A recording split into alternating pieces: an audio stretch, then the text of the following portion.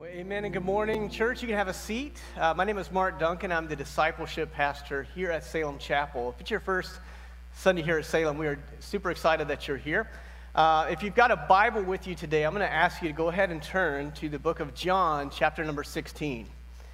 John chapter 16. We've actually been in the book of John. If you've been around since last fall, we started in the fall going through the entire book, kind of chapter by chapter.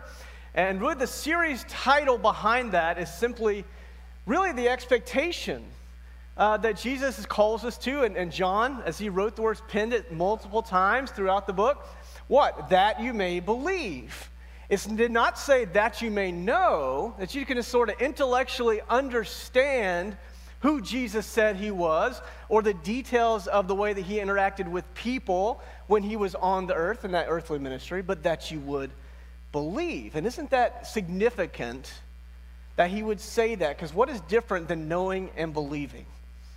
Like, I can know a lot of things. I can collect a lot of information and it not have any bearing on my life from the moment that I received that information. But when I believe something, that belief is knowledge that is now turned into action. Right? Action that I follow in. And so we're going to continue in that vein today. We've just come off of probably one of the most well-known chapters in the book of John, chapter number 15. And if Salem Chapel is your church home, this past fall, we have rolled out a whole culture basically around that concept of abiding in Jesus Christ. In fact, the word abiding is on the wall there in the coffee room as you come in the building for a reason. For the follower of Jesus Christ, or the disciple of Jesus Christ, to know where he wants me to go, I've got to walk with him hand in hand as he leads me there. And that's our definition for abiding with Jesus, staying with him, remaining with him, walking with him as he leads the way. And so we've kind of come off this pinnacle mountaintop moment for the disciples where Jesus has just dropped the bomb about how they're going to produce all of this amazing fruit, and it's going to be amazing and exciting. They're going to see things they'd never seen before, do things they didn't think possible. And then if you read the last part of chapter 15 in your Bible reading plan this week, it kind of takes a different turn, doesn't it? Kind of takes a different turn. Right after Jesus has just kind of pumped them up, it's like, all right, let me give you a reality check of what that's going to look like. And he tells them, hey, you know what? It's actually, yes, all of this is true, but now you're going to go through probably the most difficult season of your life that you've ever experienced. People are going to hate you. They're going to hate you because guess what? They hate me. And anyone that's associated with me, they're going to direct that to. And so he's just sort of like taking the temperature down a moment to the reality of what it means. Truly, what it's going to look like to follow Jesus is going to be difficult and challenging. So this is what I want to do this morning. I'm going to kind of flip the script on the typical preaching setup. Okay, this is usually where I would tell you some kind of pithy story where then you can relate and apply that, and then later it would make perfect sense, right? That's where you got to do your opening illustration. I'm going to break the rules, all right? Throw that out the window today. And we're going to go to the end. All right, we're going to go to the end of the book and see how the story finishes. Then we're going to come back later and see how we get to that point, okay? Does that make sense? All right, let's go to chapter 16, verse number 33. All right. I want you to read it with me, so I'm going to wait. I'm seeing some of you turning. You didn't turn to 16 when I told you earlier, so I'll forgive you. All right, verse number 33. Let me read this over us. I have said these things to you, that in me you may have peace. In the world you will have tribulation, but take heart, I have overcome the world. Say that last part with me. I have overcome the world. Here's what I want to do. We typically have like a moment to reflect at the end of a service. I'm going to take that moment now, if I can. I just want you to do for a second, just indulge me. I want you to close your eyes right where you are. I'm going to read this verse over you again, without the distraction of the coffee and the turning pages. Listen to this. I have said these things to you, that in me you may have peace. In the world you will have tribulation, but take heart, I have overcome the world. Now let me ask you this question while you're still in this moment. When you walked in here today, what were the sorrows or the troubles or the things that were occupying your mind and spirit as you walked in these doors? What are the things? Maybe it's relationship things. Maybe it's loss of opportunity things. Maybe it's someone has hurt you and there's pain there and grief. What are the things that you came in the door this morning that are making it hard for you in this moment to receive the promise that Jesus just made to you? That in him there's peace because he has overcome the world. I want you to name that thing. You don't have to say it out loud. I want you to name it. Okay? Because I believe when we are honest with ourselves that the Holy Spirit meets us in that place and applies God's word to that. So I'm going to pray for you right now that as we try to understand what it means to experience that promise, that you're receiving what he's giving this morning. Let me pray for you. Father, we love you. We are thankful for Jesus and that by his blood that we just sang about, he has overcome the world. He has changed our stories. We have put faith and trust in him. That is an amazing thing to celebrate. And so, God, we want to be honest and say this morning, we understand that your word is your will, and we do desire your will to be done in us, that we are weak people, and through the clouds of our own circumstances and hurt and pain and sorrow, it makes us difficult to understand how this promise applies. So, God, as we focus on that, meet us where we are, and as we walk into this week in this reality, I pray that you would guard us from temptation, from forgetting what you have said, and lead us in the way we should go. In Jesus' name I pray, amen. I have overcome the world. I don't know what Jesus means by that statement. I think I grew up with a lot of questionable theology I had to process. That's not a slam on anyone. There's a great many people that invested, and I appreciate, in me. But when I used to approach that verse, I had a very different takeaway from it than I believe that Jesus intends. It says, I have overcome the world. In my mind, that became an us versus them type of mentality, right? The world is out there doing worldly stuff, all right? I'm one of God's people here, right? So when Jesus says he has overcome the world, that means he's taken out everybody that I don't like, basically, right? Get them out of here. I'll fly away. Get me out of this terrible world. I just need to be with Jesus, okay? I don't think that that is what Jesus is promising when he says, I have overcome the world. And the reason I don't think that is true is because he says, the first part of that verse, I'm saying these things to you that in me you may have peace. The reason I think that was bad theology, it was kind of distorted theology, it's because Jesus doesn't just care about the spiritual side of me and my inclinations. It's like God is only concerned about my soul. You know why I know that and believe that? Like, why would I need peace? Like, why would I need to experience that in my body? Why did God make me with flesh if he didn't care about this reality? Right? This isn't just like a stopover, an unfortunate mistake that we just have to put up with to get to the good stuff later. Like, that's not the promise that Jesus is making when he's saying, I've overcome the world. What he's saying is, I've overcome the effects of the world so that you can experience the peace now.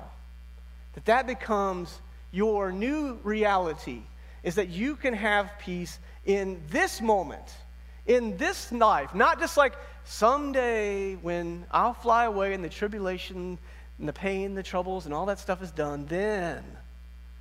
He's like, that's not what I came to do.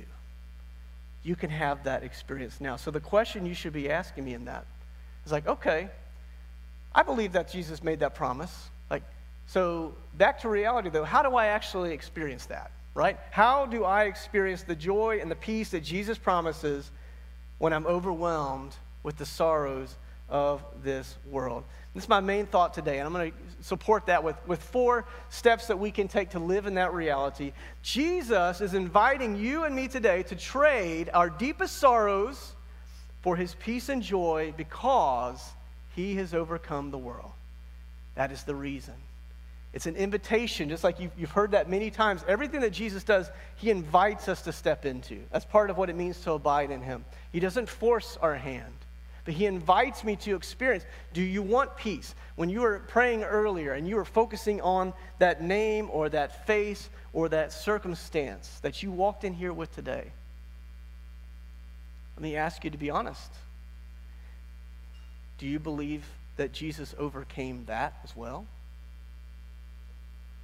Do you believe that what he did was sufficient to cover that as well? If you do, then you have to agree that peace must also be available to you as well if you step into the invitation. So here's what we're going to do. We started at the end, and we'll get back to the end. But now we're going to go back to the beginning. I'm going to follow the disciples who are people just like we are. I'm going to see kind of the things going on in their world and see what they were wrapped up in. So chapter number 16, verse number 1. Again, just before this, remember, Jesus has just sort of given them the reality check of like, hey, people are going to hate you, they're going to try to hurt you, they're going to try to kill you because you're associating with me.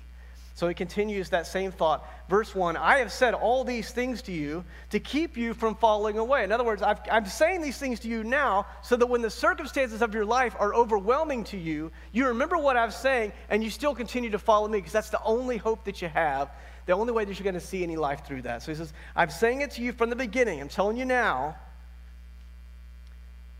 to keep you from falling away. They will put you out of the synagogues. Indeed, the hour is coming when whoever kills you will think that he is offering a service to God. They will do these things because they have not known the Father nor me. And isn't that the reality of every single human heart?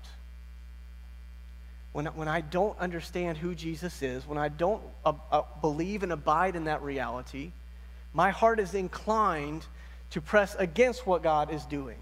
This is just an outpouring of that. You know, it's maybe we're not worried about in this moment people coming in and going after us in this place because we're following Jesus. But it's not a stretch to imagine that, though, is it?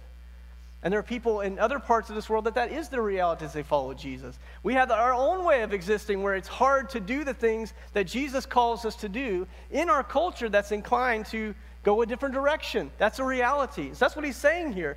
He's like, you are going to experience these things because of who you're associated with. They will do them because they don't know me. Verse 4, again, he reminds us, but I've said these things to you, that when their hour comes, or the things, the troubles, the sorrows, that you may remember that I told them to you. I want you to remember that I said this. I did not say these things to you from the beginning because I was with you. But now I'm going to him who sent me, and none of you asked me, where are you going? But because I've said these things to you, what does it say? Sorrow has filled your heart. So put yourself in the place of disciples just for a moment. You just had a transformative season in your life, literally walking with Jesus wherever he went. You've heard all of his teaching. You've gotten, your hopes have risen as you've seen him be drawn into the eye of the public, and people are accepting him and listening. He's doing miraculous things that were unexpected, things that you never thought you would see. And then you have Jesus, who you're believing is God, teaching you. He's telling you exactly who he is and how you should respond to it. And then Jesus drops a bomb on them, tells them like, oh, and by the way, I know you're really used to how things work here, but I'm leaving. And then he goes a step further and says, not only am I leaving, but it's going to get really dangerous for you. It's going to be really hard for you. So I don't think it should be surprising to us that it says that their hearts were filled with sorrow. What do we mean by sorrow? I've got a definition for that. This came straight out of our Restore ministry, if you're familiar with that. Deep sadness or despair, usually resulting from loss. That's sorrow. Deep sadness or despair resulting usually from loss. It could be a lost relationship.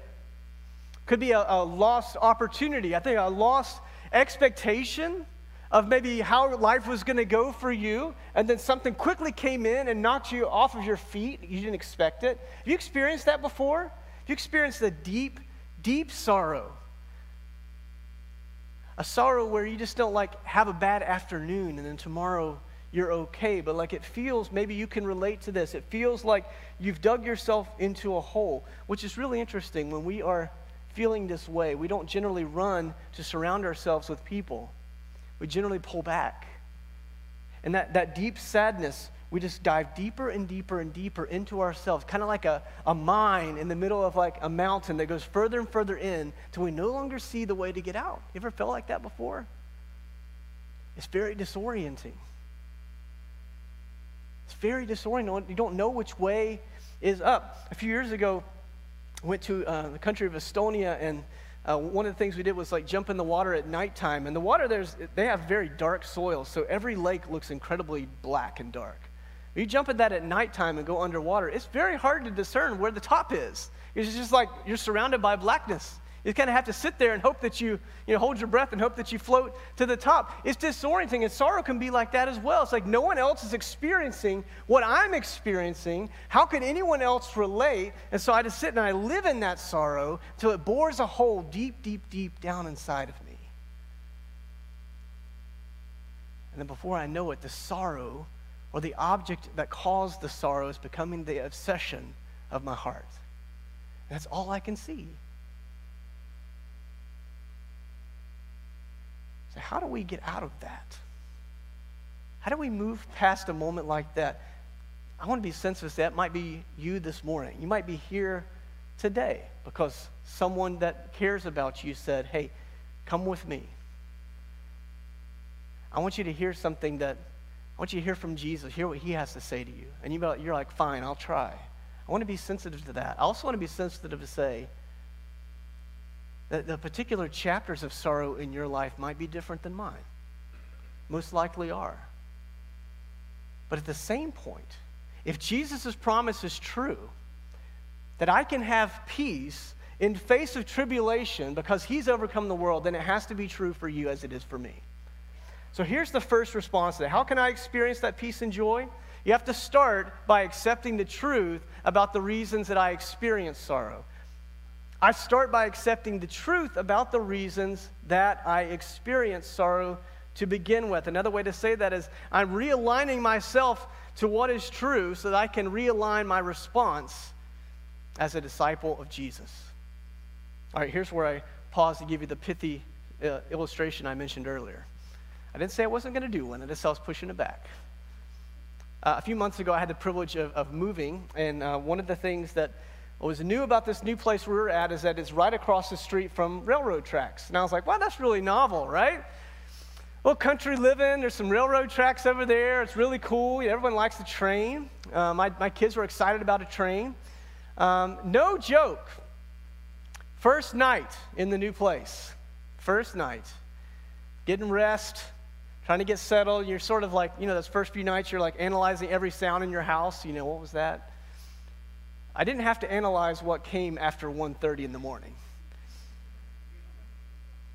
I should say also, I don't know how many cars you're allowed to pull on one engine, but I'm pretty sure that the 3 trains that came by after 1:30 in the morning were the longest, heaviest trains I've ever seen in my life.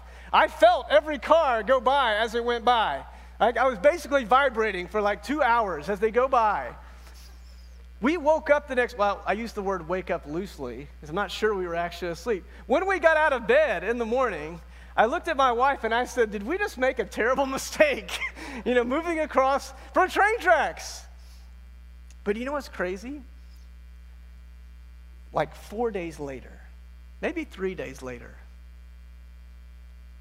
I no longer heard the trains anymore at nighttime. It was the craziest thing. I didn't put earplugs in. I didn't put on a white noise machine. I didn't do anything to mediate the noise. I just went to bed just like I normally did, and I didn't hear it. I had to wake up and I checked the doorbell cameras. Did any trains go by? I didn't hear anything. And sure enough, there were 2. It's like, what happened in that moment? Why did things change a few days later from what they had been? Somewhere, subconsciously in my mind, even though hearing a train whistle at 1:30 in the morning is super disruptive and really creepy. It's a very weird sound, right? Basically you're going to die if you step in front of me. Nobody wants to hear that while they're trying to be safe and warm in their bed, right? After all of that disruption, I got used to it because in my mind I realized the train was not going to cause me any harm.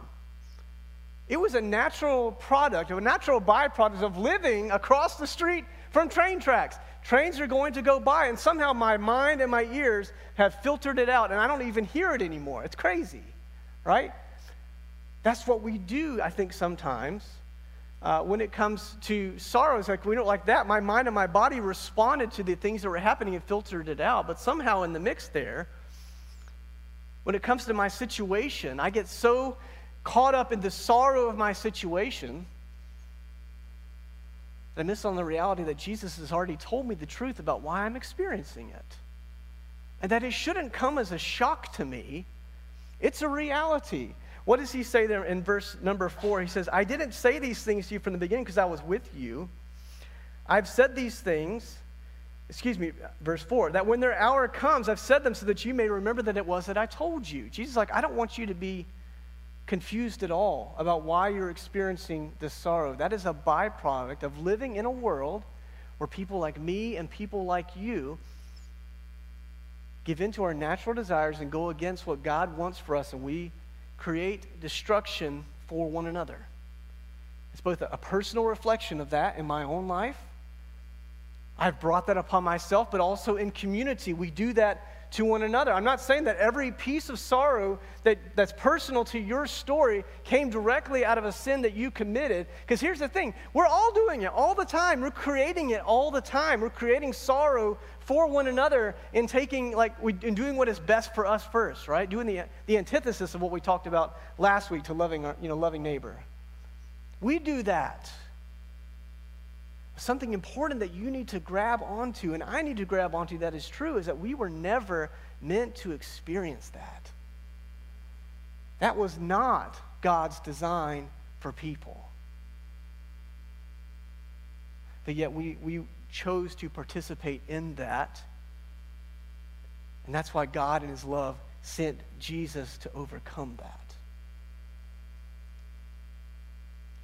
So when he's saying, I'm telling you these things, so that you remember them when they come, what he's trying to say is like, hey, this is going to be a reality of the experience of life, in that you're going to be touched by sorrow because you are in this world. Some of that sorrow will be specific to the fact that you are aligning yourself with me. That's going to get you attention that can cause greater sorrow in that reality. We also experience some of that sorrow because now Jesus' enemies have become our enemies. It's James 3 that tells us that there's really 3 enemies that we fight against: the world, the flesh, and the devil. We've already talked a little bit about the world. That's that community effort where sin has caused brokenness. But the flesh, that's me. That's the fact that I live in this body with all of the temptation that goes along with that to turn away from the Lord. But don't discount the devil as well. Do not think that we give him much attention in that list. And to be quite honest, I think that is really his strategy in our culture, is to remain unseen. So that we're not talking about him, so that we're not praying that God would deliver us from evil, that he would keep us from the enemy's attacks. And our faith is weak because we're not praying that way. We don't believe that he is doing anything, but he is. Another reality of sorrow that I think you and I need to come to grips with is that the chapters maybe of sorrow in your life are unique. And again, I'm not trying to minimize what has been done to you, what you carry with you today. You may have walked in this door today carrying a great burden because of something someone else did to you. And that's really that's even more of a tragedy. Many times people that are harmed by other people carry more shame and guilt as a burden than even the act that was put upon them by the other person. You need to recognize that while your situation, your story is unique to you, it's not unique as far as it comes to people. Every person in this room in some way has been touched by sorrow. And every one of us, if we're going to experience the peace that Jesus offers, because he's overcome, needs to come to grips with the truth. Do I understand where this sorrow is coming from? I need to change my thinking to the way that God thinks about it. Just like I had to get used to, if you will, the fact that there was a train going across across from my house. I understood the truth of the situation, and even though it still goes past, it does not affect me. Why? Because I understood it can't hurt me. See, I can't get to that place without something to drive me to what is true. I'm not going to come up with that on my own. That's why I've got to go to what Jesus has said is true, so that I'm no longer surprised, and so I know how to respond. I'm glad that he gave us this book right here, so I do not have to guess how I should respond or guess what is true. He's already said it. The question is, am I going to respond to it and believe it? But this is the second reality as I begin to experience the peace and joy. The second thing that's offered to me is to receive comfort from the presence of the Holy Spirit while I'm in the pain of my sorrow. Now, I worded that on purpose, to receive comfort, because it's not like the Holy Spirit is somehow like unable to get it done some of the time. A lot of the time, I'm just unwilling to receive it, like I mentioned earlier, when I'm in that dark place of the soul, in my heart, of sorrow from things that were done to me or things that I have witnessed. And there's plenty of sorrow, even just a witness on display in a given week, right? I can get to a place where I'm no longer able to want to be comforted. You ever seen like a wounded animal? Has like their leg hurt, and they need to have medicine applied and have it bandaged, but the animal won't let you touch it, right? They snap at you. And we can do the same thing. The Holy Spirit is there to comfort, to help, if we receive it. So let's continue reading verse 7.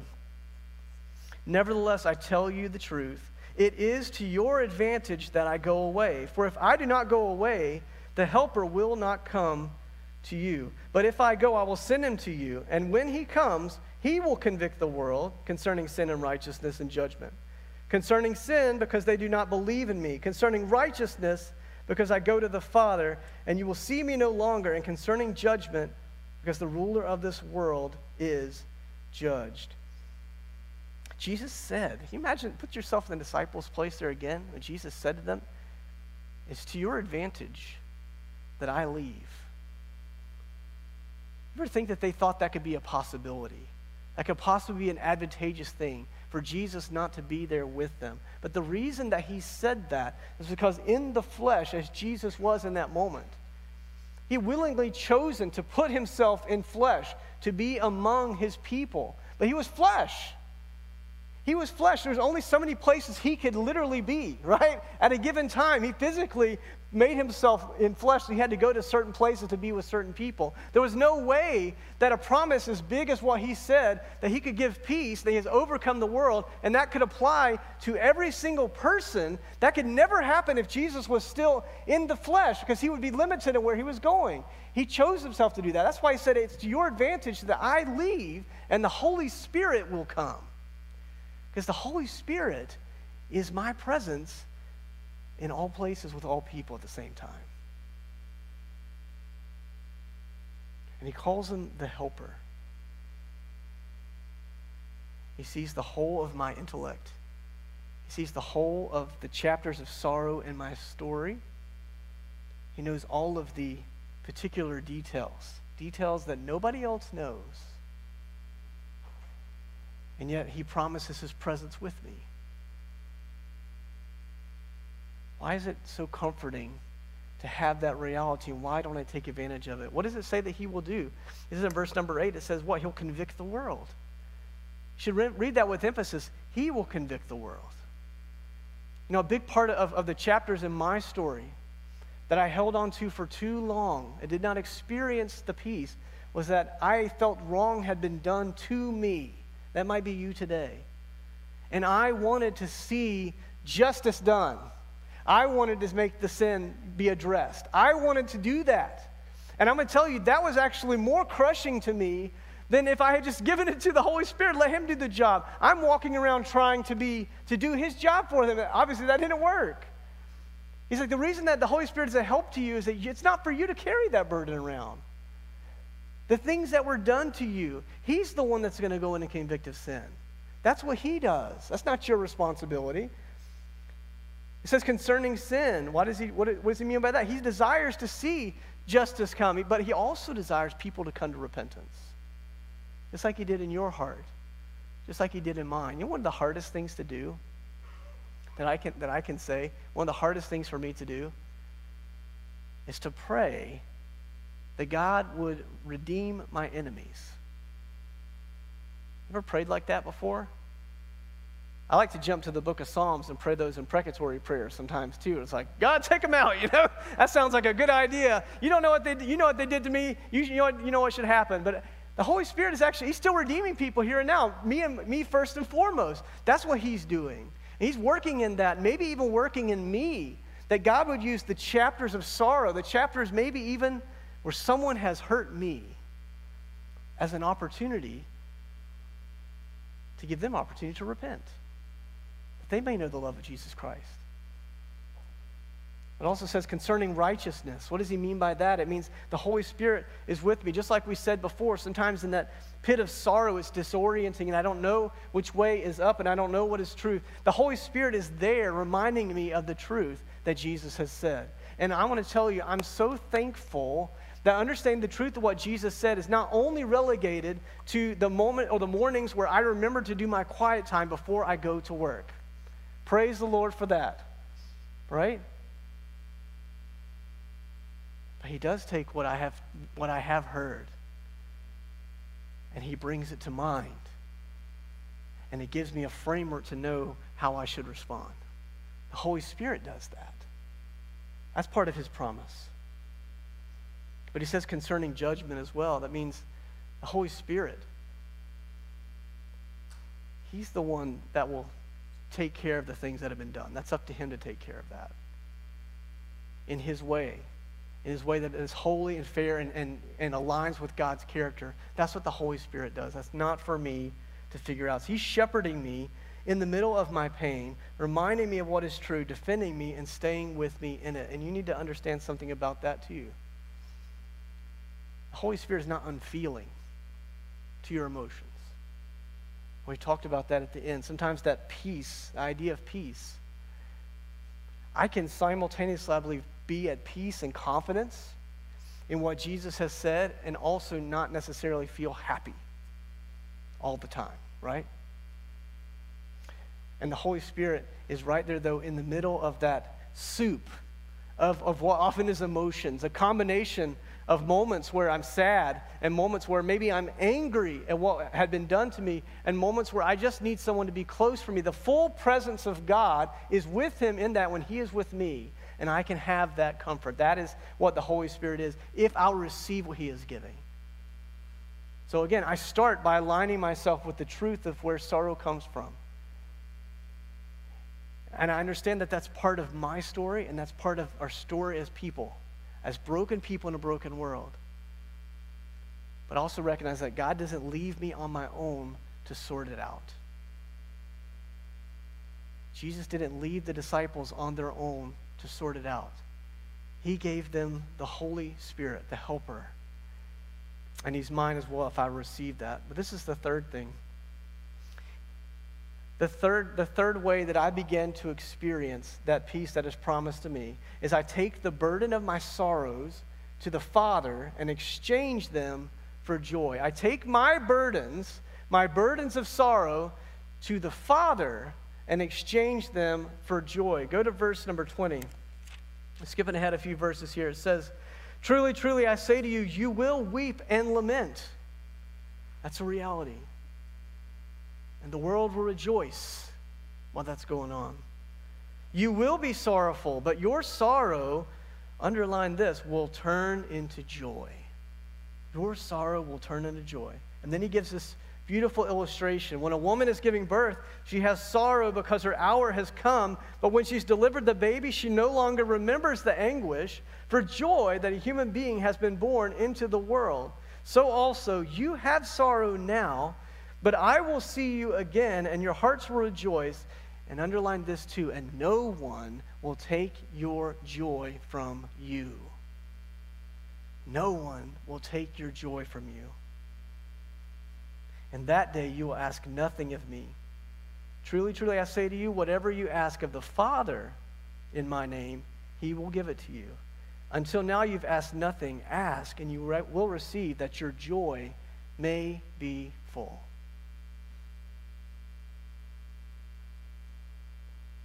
Now, if I'm reading that correctly,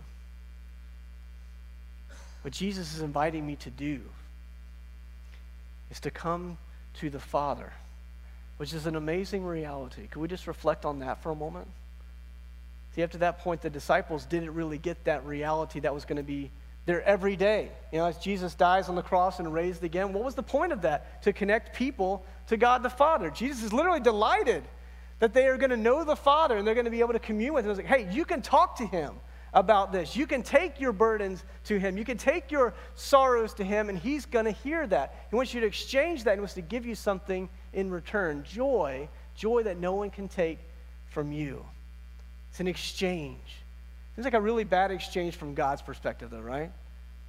You know, in college, I worked at Office Depot, which was an interesting experience on a number of levels.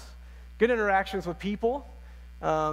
One of the things I did there was work with the technology. And so one day this guy came into the store and he brought a computer that was like 7 years old.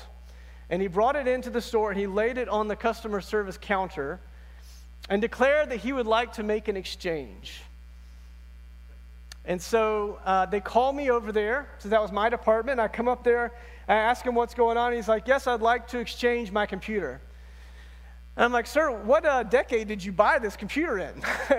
I've never seen anything this large before. Like, where did it come from? He's like, I bought this computer from this store. And the guy told me, I always like when sentences start that way.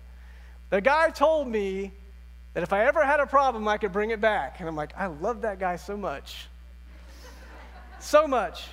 And so he's like very heated about this computer. And I'm like, sir, like, I can't possibly receive your, 7, 8-year-old computer here. Like, what am I supposed to do with that? I can't give you something. So he's like, I want to speak to the manager. So manager comes out, and much to my surprise, manager walks up, sees the guy, waves, and says, what does he need? And I was like, well, he would like to exchange this like ancient computer. And he's like, huh, all right, give him one of the new ones. I'm like, what? I was like, what, are you serious? He's like, yeah, just swap it out. He's like, we'll figure out how to put it in the system, give him another one. And I'm like, that computer is like 7 years old, man. Like, how do I even like swap that out? Like, what's the value on something like that? He's like, it doesn't matter. He's like, I know that guy. I like him. He does a lot of business with me. And so I'm going to take care of him. I was just like, what? It seemed like a really bad trade, to take that thing in. Similar to that too, like, Jesus is encouraging me to take my sorrows, and to take them to his Father. He told the disciples, you haven't yet asked anything of the Father in my name. You've just come to me about it, which is great, but like, here's the thing that you don't understand, guys. You can go to the Father and bring all those things before him. Here's the reality that he already knows what my deepest sorrows are. But like a good father, he wants me to come and tell him about it. Just like you ask your kid at the end of school, how did school go today? You want to know what they're processing, what they're chewing on. The same thing for him. Jesus is like, I love talking with you, and I'm here, and I will listen, but you could talk to the Father. You have access to talk to him, to bring your sorrows before him, to exchange sorrow for this promise of joy. Not joy like happy giggliness all the time, but kind of like it was defined last week, like a confidence, a supernatural confidence. That's what joy looks like. He's like, I want to take what the enemy meant for evil, what other people meant for evil, the darkest day of your life, That day that you reflect back on all too often, the person did this to me, and it fundamentally altered the course of my life. I want to take that day and exchange what you felt that you were lost in that and give you something better that cannot be taken away from you. That's what the Father offers. James 1:17 says that every good gift and every perfect gift is from above. It's coming down from the Father of lights, with whom there is no variation or shadow due to change. What we need to believe and receive is that God loved us far before we ever loved him. He was already loving us. He was already wanting to give us good things. That's why he sent Jesus, so that our joy might be even more complete as we understand who he is and as we respond to him. He already wanted that for us. He has not changed, just like we read, he has not changed at all in his position towards you because you find yourself today in one of those dark days. It's because the circumstances of your life at the moment feel very overwhelming. He has not changed how he feels about you. And he has not put limitations on the joy that he wants to give to you. But it requires something. Just like Jesus says, go to the Father in my name. Talk to him about it. Through all of the tears, through all of the weeping, through all of the lamenting, he knows all of the particulars of that. He knows why this situation hit you the way that it did. He knows that what happened before has made you more fearful or has changed you in a certain way. He knows all of those things and the frustrations that you have with that. He knows about the injustice, but he wants you to ask him to give you joy. And the Father's promise is that when he gives something, it's good and ain't nobody going to be able to take it away.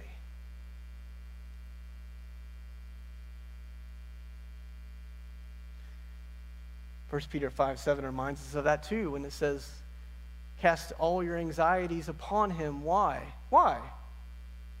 Because he cares for you. He cares about your story. He cares about your sorrow. Don't get into the game of like trying to compare, well, really my stuff's not as significant as this person over here. That's not a great place to be. I have a sister that's a missionary in Poland, and right now she has over 125 refugees staying at the campus there with her. And she's been able to see brokenness on a scale that I've never witnessed before in people.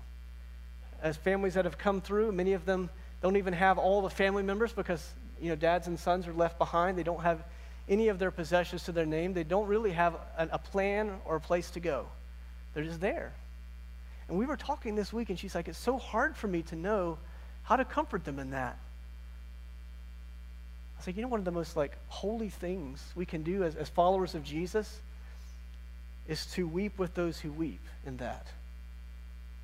This isn't how things are supposed to be. I don't have to have experienced the depths of the same sorrow that you have experienced to know that God's promised me that if I cast my anxieties upon him, he's going to return that with joy. I can claim that promise as well. That's where I can begin to see some of the peace that Jesus is talking about. As when I'm confronted with the reality in my face, I go to what is true, I go to God's word, what has he said about it? This is expected. This is how things work in this world. It's broken. I seek my comfort in the Holy Spirit because he is with me and he is taking care of the injustices. He's convicting of sin. And I take my sorrows to the Father prayerfully, expectantly, expecting that he's going to respond and give me joy that no one can take away. But this is the last thing this morning as we wrap up. I need to live in the confidence that where I fail to believe, Jesus doesn't fail to deliver. Where I fail to believe that promise, Jesus doesn't fail to deliver on it. Again, back at the end of the chapter there, verse number 29, we'll stop. There's disciples said, at last you're speaking plainly, not using figurative speech. You're like, Jesus, thank you for just saying it straight up. A lot of times you speak in parables. It's really confusing to us. Thank you for not using figurative speech. Now we know. You know all things, and you do not need anyone to question you. That's why we believe you came from God. And Jesus answered them, and I hear him read it this way. Do you now believe? Do you? Behold, the hour is coming, and it will come when you will be scattered, each to his own home, and leave me alone. But I am not alone, for the Father is with me. I've said these things to you, that in me you may have what? Peace. In the world you will have a tribulation, but take heart, what? I have overcome the world. The confidence is, just like the disciples, they thought that they got it, right? They'd heard all the teaching. I think I figured out all of Jesus' riddles. I think I got that other parable. I think I understand what he meant there. Jesus, we finally get it. Yes, you're going to God, and it's going to be hard. We get it. And Jesus is like, I love you guys so much, but you really don't get it yet. You don't get it because when the first situation comes where things are threatened, guess what's going to happen? You guys are going to run. He's like, and in that day, you need to know something. Even though you leave me, even though you forget in the moment of what I've said, even though that promise of peace seems distant for you, I have not left the Father's side. I'm still on the throne. And all of my promises are still true. See, being a disciple of Jesus means that not only do I understand that Jesus is leading me in the direction that he wants to go, but I understand something very significant. You know what that is? Grace. Grace. Undeserved favor from God. Ridiculous patience. That in the moment when I'm overwhelmed by my sorrows and I've neglected to believe this promise that Jesus is still there, still standing over me, he has still overcome and he still has the final word. You know, just like that train I mentioned earlier, I know what the train is and I know what it's doing, so it doesn't surprise me anymore. Sorrow isn't fun, right? We can all agree. We don't like that. We don't like that that's a reality. But we're not surprised by it because we believe what God has said is true. We're going to the Holy Spirit and seeking comfort as he is making me and shaping me and working on my behalf. And we take our cares to the Father so that he can exchange my sorrows for joy. And then I live with the confidence that I'm taking that promise, a daily promise, day by day, believing today I'm going to take you at your word, Jesus, that there is peace for me in what feels like a very tumultuous time in my life. And even on the days where I don't have the faith to muster up, that he is faithful and that he keeps his word. I have you close your eyes as we close, just for a second. I'm going to read this verse over you, and then we're done. This is also from John. But it's in 1 John, a little bit later, and he wrote this. He says, for everyone who has been born of God overcomes the world. Did you hear that? Everyone who has been born of God overcomes the world. And this is the victory that overcomes the world, our faith. Who is it that overcomes the world except the one that believes that Jesus is the Son of God? Did you hear the extension of that promise in there?